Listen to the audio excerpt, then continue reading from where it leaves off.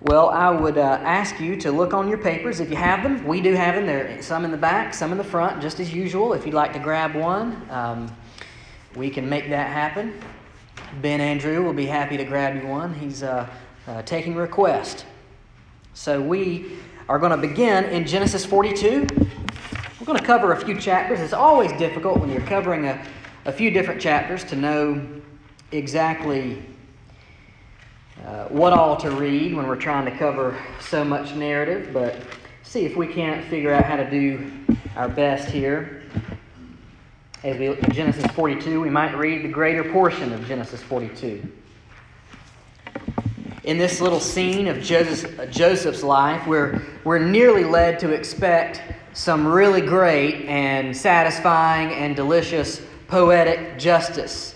Joseph, of course, his brothers have come. They've come begging. They need food, and Joseph has it. He has become a powerful man, and he seems poised to exact his revenge against his evil brothers. And by the way, they did act evilly. I mean, if he were to enact some kind of revenge on it, there would be a lot of folks who would say, well, they got what was coming to them, right? But of course, is actually kind of dovetailing with what we talked about this morning. The anger of man does not produce the righteousness of God. God has a greater purpose in this whole story. And that greater purpose is not to show us a scenario of Joseph getting even with his brothers. God desires to show us something a little more powerful than that. Instead, Joseph has become powerful at a time and at a place where he could wield his power to get even, but instead he is shown to be a Christ figure by how he reacts. Remember, we talked about what a type is. It's a shadow, and Christ is the reality. Here, Joseph is the shadow. He's the type. He's the figure of what is to come. So, a prophecy fulfilled. A prophecy fulfilled, and a guilt remembered. Let's read Genesis 42 together. It begins this way.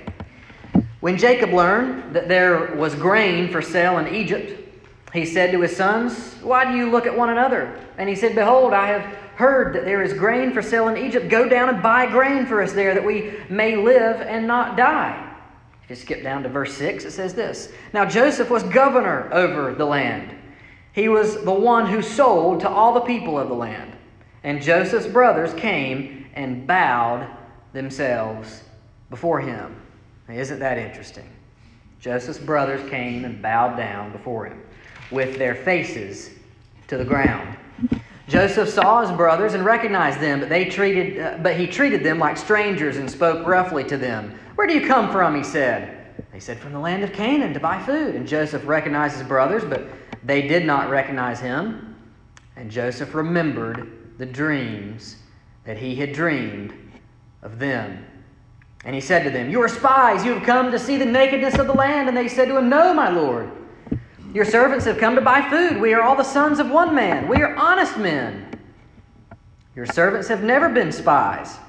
And he said to them, "No, it is the nakedness of the land that you've come to see." And they said, "We, your servants, are 12 brothers, the son of one man in the land of Canaan. And behold, the youngest is this day with our father, and one is no more." But Joseph said to them, "It is as I said to you, you are spies. By this you shall be tested. By the life of Pharaoh, you shall not go from this place unless your youngest brother comes here. Send one of you, and let him bring your brother while you remain confined, that your words may be tested, whether there's truth in you. Or else by the life of Pharaoh, surely you are spies." And he put them all together in custody for 3 days. On the third day, Joseph said to them, "Do this and you will live, for I fear God.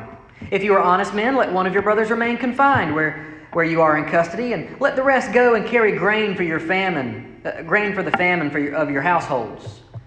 And bring your youngest brother to me, so your words will be verified, and you shall not die." And they did so. Then they said to one another, so we're led to believe perhaps while they're traveling, they said to one another, "In truth, we are guilty concerning our brother, in that we saw the distress of his soul when he begged us, and we did not listen. That is why the distress has come upon us.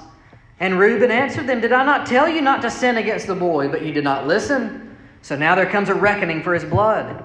They did not know that Joseph understood them, for there was an interpreter between them. Then he turned away from them and wept. And he returned to them and spoke to them. And he took Simeon from them and bound him before their eyes. And Joseph gave orders to fill their bags with grain and to replace every man's money in his sack and to give them provisions for the journey. This was done for them. Then they loaded their donkeys with the grain and departed. And as one of them opened his sack to give his donkey fodder at the lodging place, he saw his money in the mouth of the sack. And he said to his brothers, My money has been put back. Here it is in the mouth of my sack. And their hearts failed them. And they turned, trembling to one another, saying, What is this that God has done to us? So again, we see they can't help but interpret what's happening to them through the lens of their former sin. Former sin is ever on their minds. They came to Jacob their father in the land of Canaan and told him all that had happened to them, saying, The man, the Lord of the land, spoke roughly to us and took us to be spies. But we said to him, We are honest men, we have never been spies. We are 12 brothers, the sons of our father. And basically the next few verses is them recounting to their father what happened. Verse 35. And as they emptied their sacks, behold, every man's bundle of money was in his sack. When they left their father, they saw the bundles of money. They were afraid. And Jacob their father said to them, You have bereaved me of my children. Joseph is no more, and Simeon is no more, and now you would take Benjamin. All this has come against me. Then Reuben said to his father, Kill my 2 sons if I do not bring him back to you. Sounds like a man who's wanting some redemption, doesn't it? Put him in my hands, and I will bring him back to you. But he said, My son shall not go down with you, for his brother is dead, and he is the only one left. If harm should happen to him on the journey that you were to make, you would bring down my gray hairs with sorrow to Sheol. So, a prophecy fulfilled and a guilt remembered. It says in verse 6, And Joseph's brothers came and bowed themselves before him. Of course, this recalls the dreams that Joseph himself had in Genesis 37. Remember when it says this? But when he told this dream to his father, the dream of the chiefs bowing down, right? When he told it to his father and to his brothers, his father rebuked him and said to him, What is this dream that you have dreamed? Shall I and your mother and your brothers indeed come and bow ourselves down to the ground before you? And his brothers were jealous of him, but his father kept his saying in mind. Here's what this demonstrates. It demonstrates that even this dream, which at the time seemed conceited, his parents were not willing to receive it. It seemed very conceited at the time. Even this dream was from God. And God was moving through the life of Joseph. He was moving through the young boy, even though they didn't want to hear it. Here's the irony in the story. The brothers don't even know that the dream has come true yet. They have themselves bowed down before Joseph, and they don't even know that they have fulfilled a prophecy. They don't even know who Joseph is. They're being used of God. They're being used in His grand plan to show that God Himself is true, and they are none the wiser. So let this be a lesson. God has called us to obedience. We don't even know when we are being used of God for His glory. Sometimes God uses our moments of humiliation and despair, but God will always get His glory. So, let's trust Him. Let's trust in that. No matter what we're going through, there is a grand playwright behind the curtain. And He is getting glory for every scene and every act that plays out in your life, even if we may not learn how that is the case until we are with Him in glory one day. Nothing is wasted. God is using all of our tears. He's using all of our joys to bring Himself glory. Sometimes we get a picture of how and why here, and sometimes we don't. But the truth is, the application is that we should trust Him in the meantime. Then they said to one another, verses 21 and 22, they said to one another, In truth we are guilty concerning our brother, in that we saw the distress of his soul. And when he begged us and we did not listen, that is why this distress has come upon us. And Reuben answered them. Remember, he was the one who tried to get them to modify their sin. Did I not tell you not to sin against the boy? But you did not listen. I think this is an example of Reuben misremembering exactly how he acted in the situation, and maybe reading a little bit extra righteousness into himself, right? Back in the day, we were probably all tempted to do that. Reuben answered them, "Did I not tell you not to sin against the boy? But you did not listen. So now there comes a reckoning for his blood. It bears repeating. I know I've said it before, but all these years later, they remember their sin." Their guilt is the only lens through which they can view their lives at this point. It's like a pair of tinted or colored glasses that makes us see everything through this one paradigm. Here's how we should apply this. We should handle our sins biblically. Don't buy into the lie that says that time, age, memory, or anything short of biblical reconciliation can take care of your old sins. The heaviness of remembering a past sin is really too much to bear. So, say 1 John 1:9 reminds us to keep a short record of our sins. God has told us in His Word that if we confess our sins, He is faithful and just to forgive us our sins. And why does God say it that way? Why does He say, if you confess your sins, I am faithful and just to forgive you? Wouldn't it have been just as easy for Him to say, if you confess your sins, I'll forgive you? No, God attaches His forgiveness to His own character. He wants to telegraph to us that it's not about our sincerity, or it's not about how broken we are. I think we need to be broken. There has to be brokenness there. The Bible says that a broken and contrite heart He will not turn away.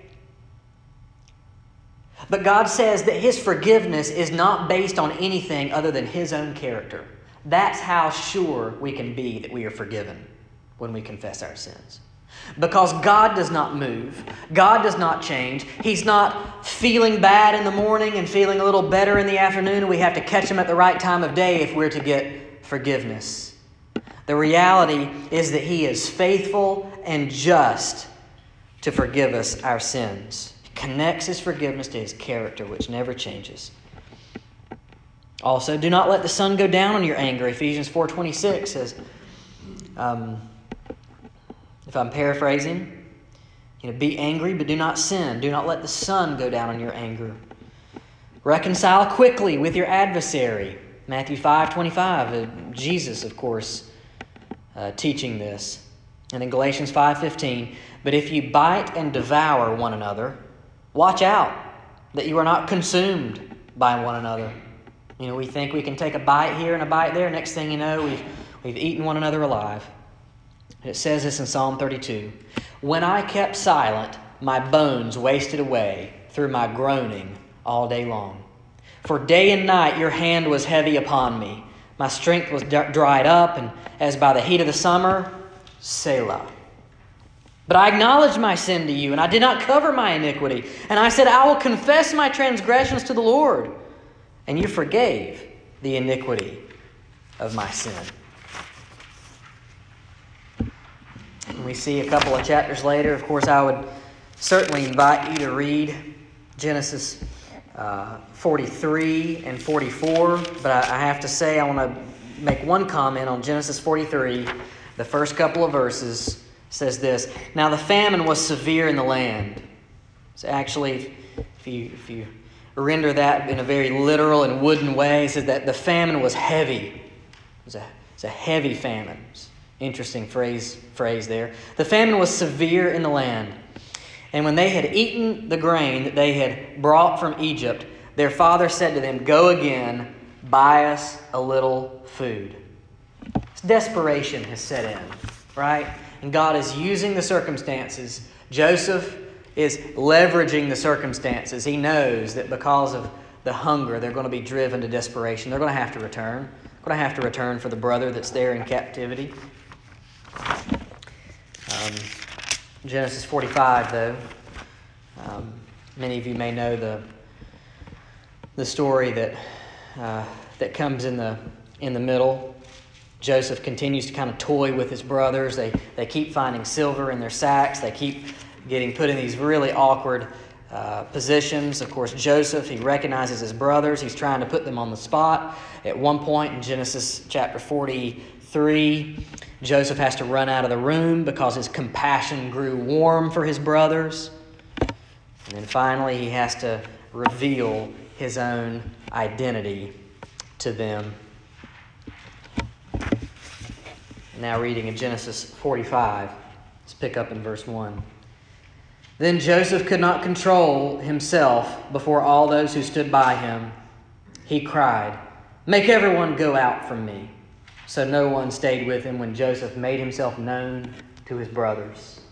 And he wept aloud, so that the Egyptians heard it, and the household of Pharaoh heard it. And Joseph said to his brothers, "I am Joseph. Is my father still alive?" But his brothers could not answer him, for they were dismayed at his presence. So Joseph said to his brothers, "Come near me, please." And they came near.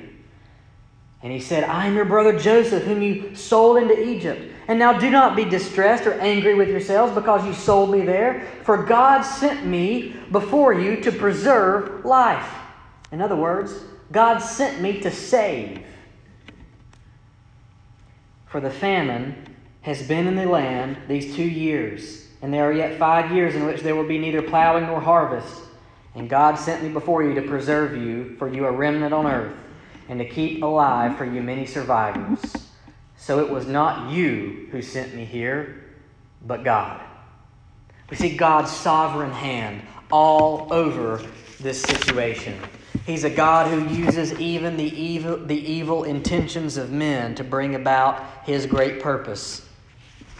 Joseph highlights God's activity in his own life. Notice what he says here. Joseph's still trusting in God, still putting God first, still putting himself second.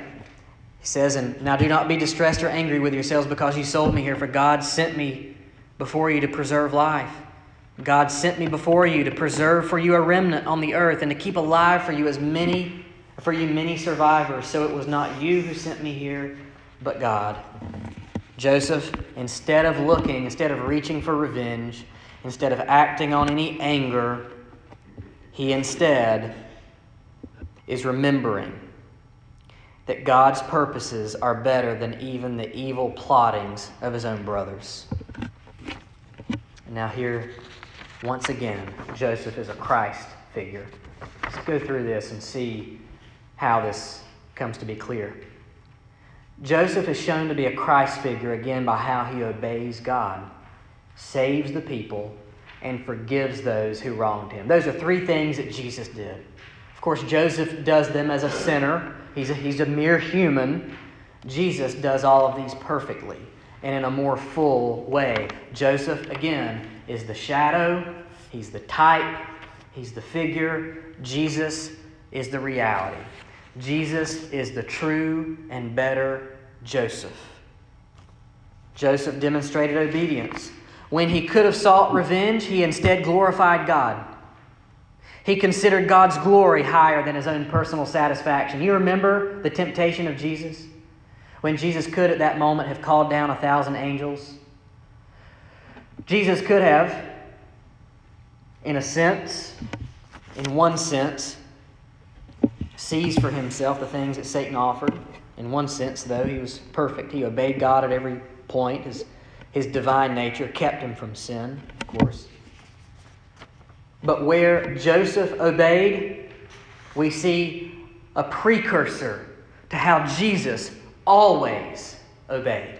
Jesus was always perfect. And friends, we need that kind of Savior. We need a Savior who is spotless. Because if our Savior is not spotless, then there is no full remission of sins. So Joseph sets us up to look toward a Savior who will obey perfectly. Also, Joseph demonstrated obedience in an imperfect way.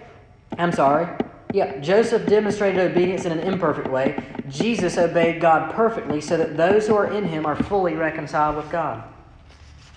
Joseph, just like Jesus, did not consider equality with God a thing to be grasped, right? Joseph had all this power, he had all this position, he had all of this influence and all these resources, but he laid them aside in order to be obedient to God. In the same way, Jesus did not consider equality with God a thing to be grasped. Jesus humbled himself to be obedient to the Father. Joseph sets us up to look for a Savior who would be humble. Joseph saved the people that God sent him to save. He said, God sent me before you to preserve life. Even though the people that he was to save were the people who rejected him. Isn't that an interesting little parallel?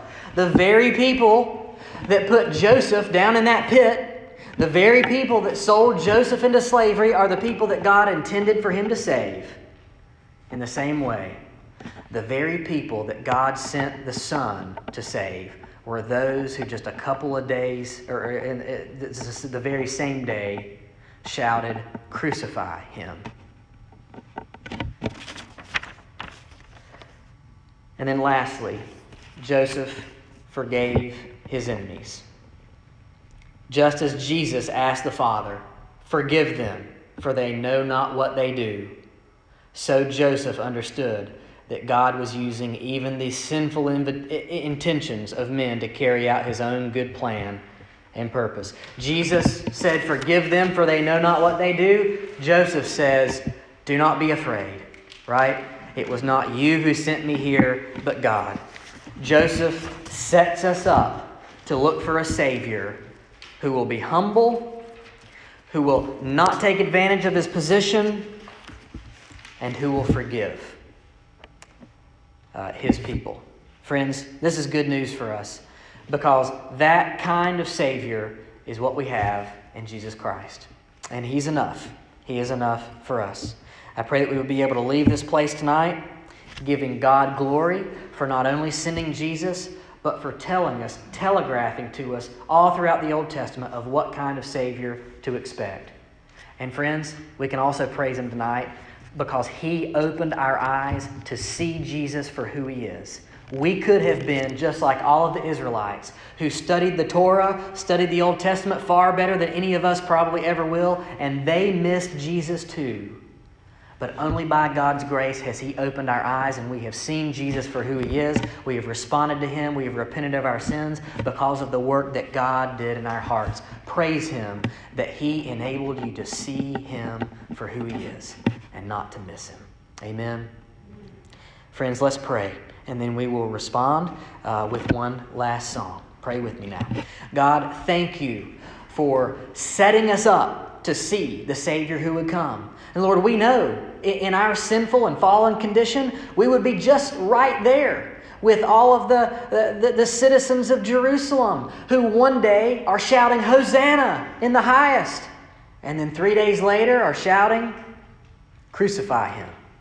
Oh Lord, may that not be so of us. Thank You for opening the eyes of our hearts so that we might see who Your Son is. Thank You for keeping us out of the darkness of our sin. Thank You for letting the veil fall so that we can be in Christ. Thank You for saving us through this Savior who is perfect, who is obedient, and who forgives. We pray these things in the name of Jesus and for His sake. Amen.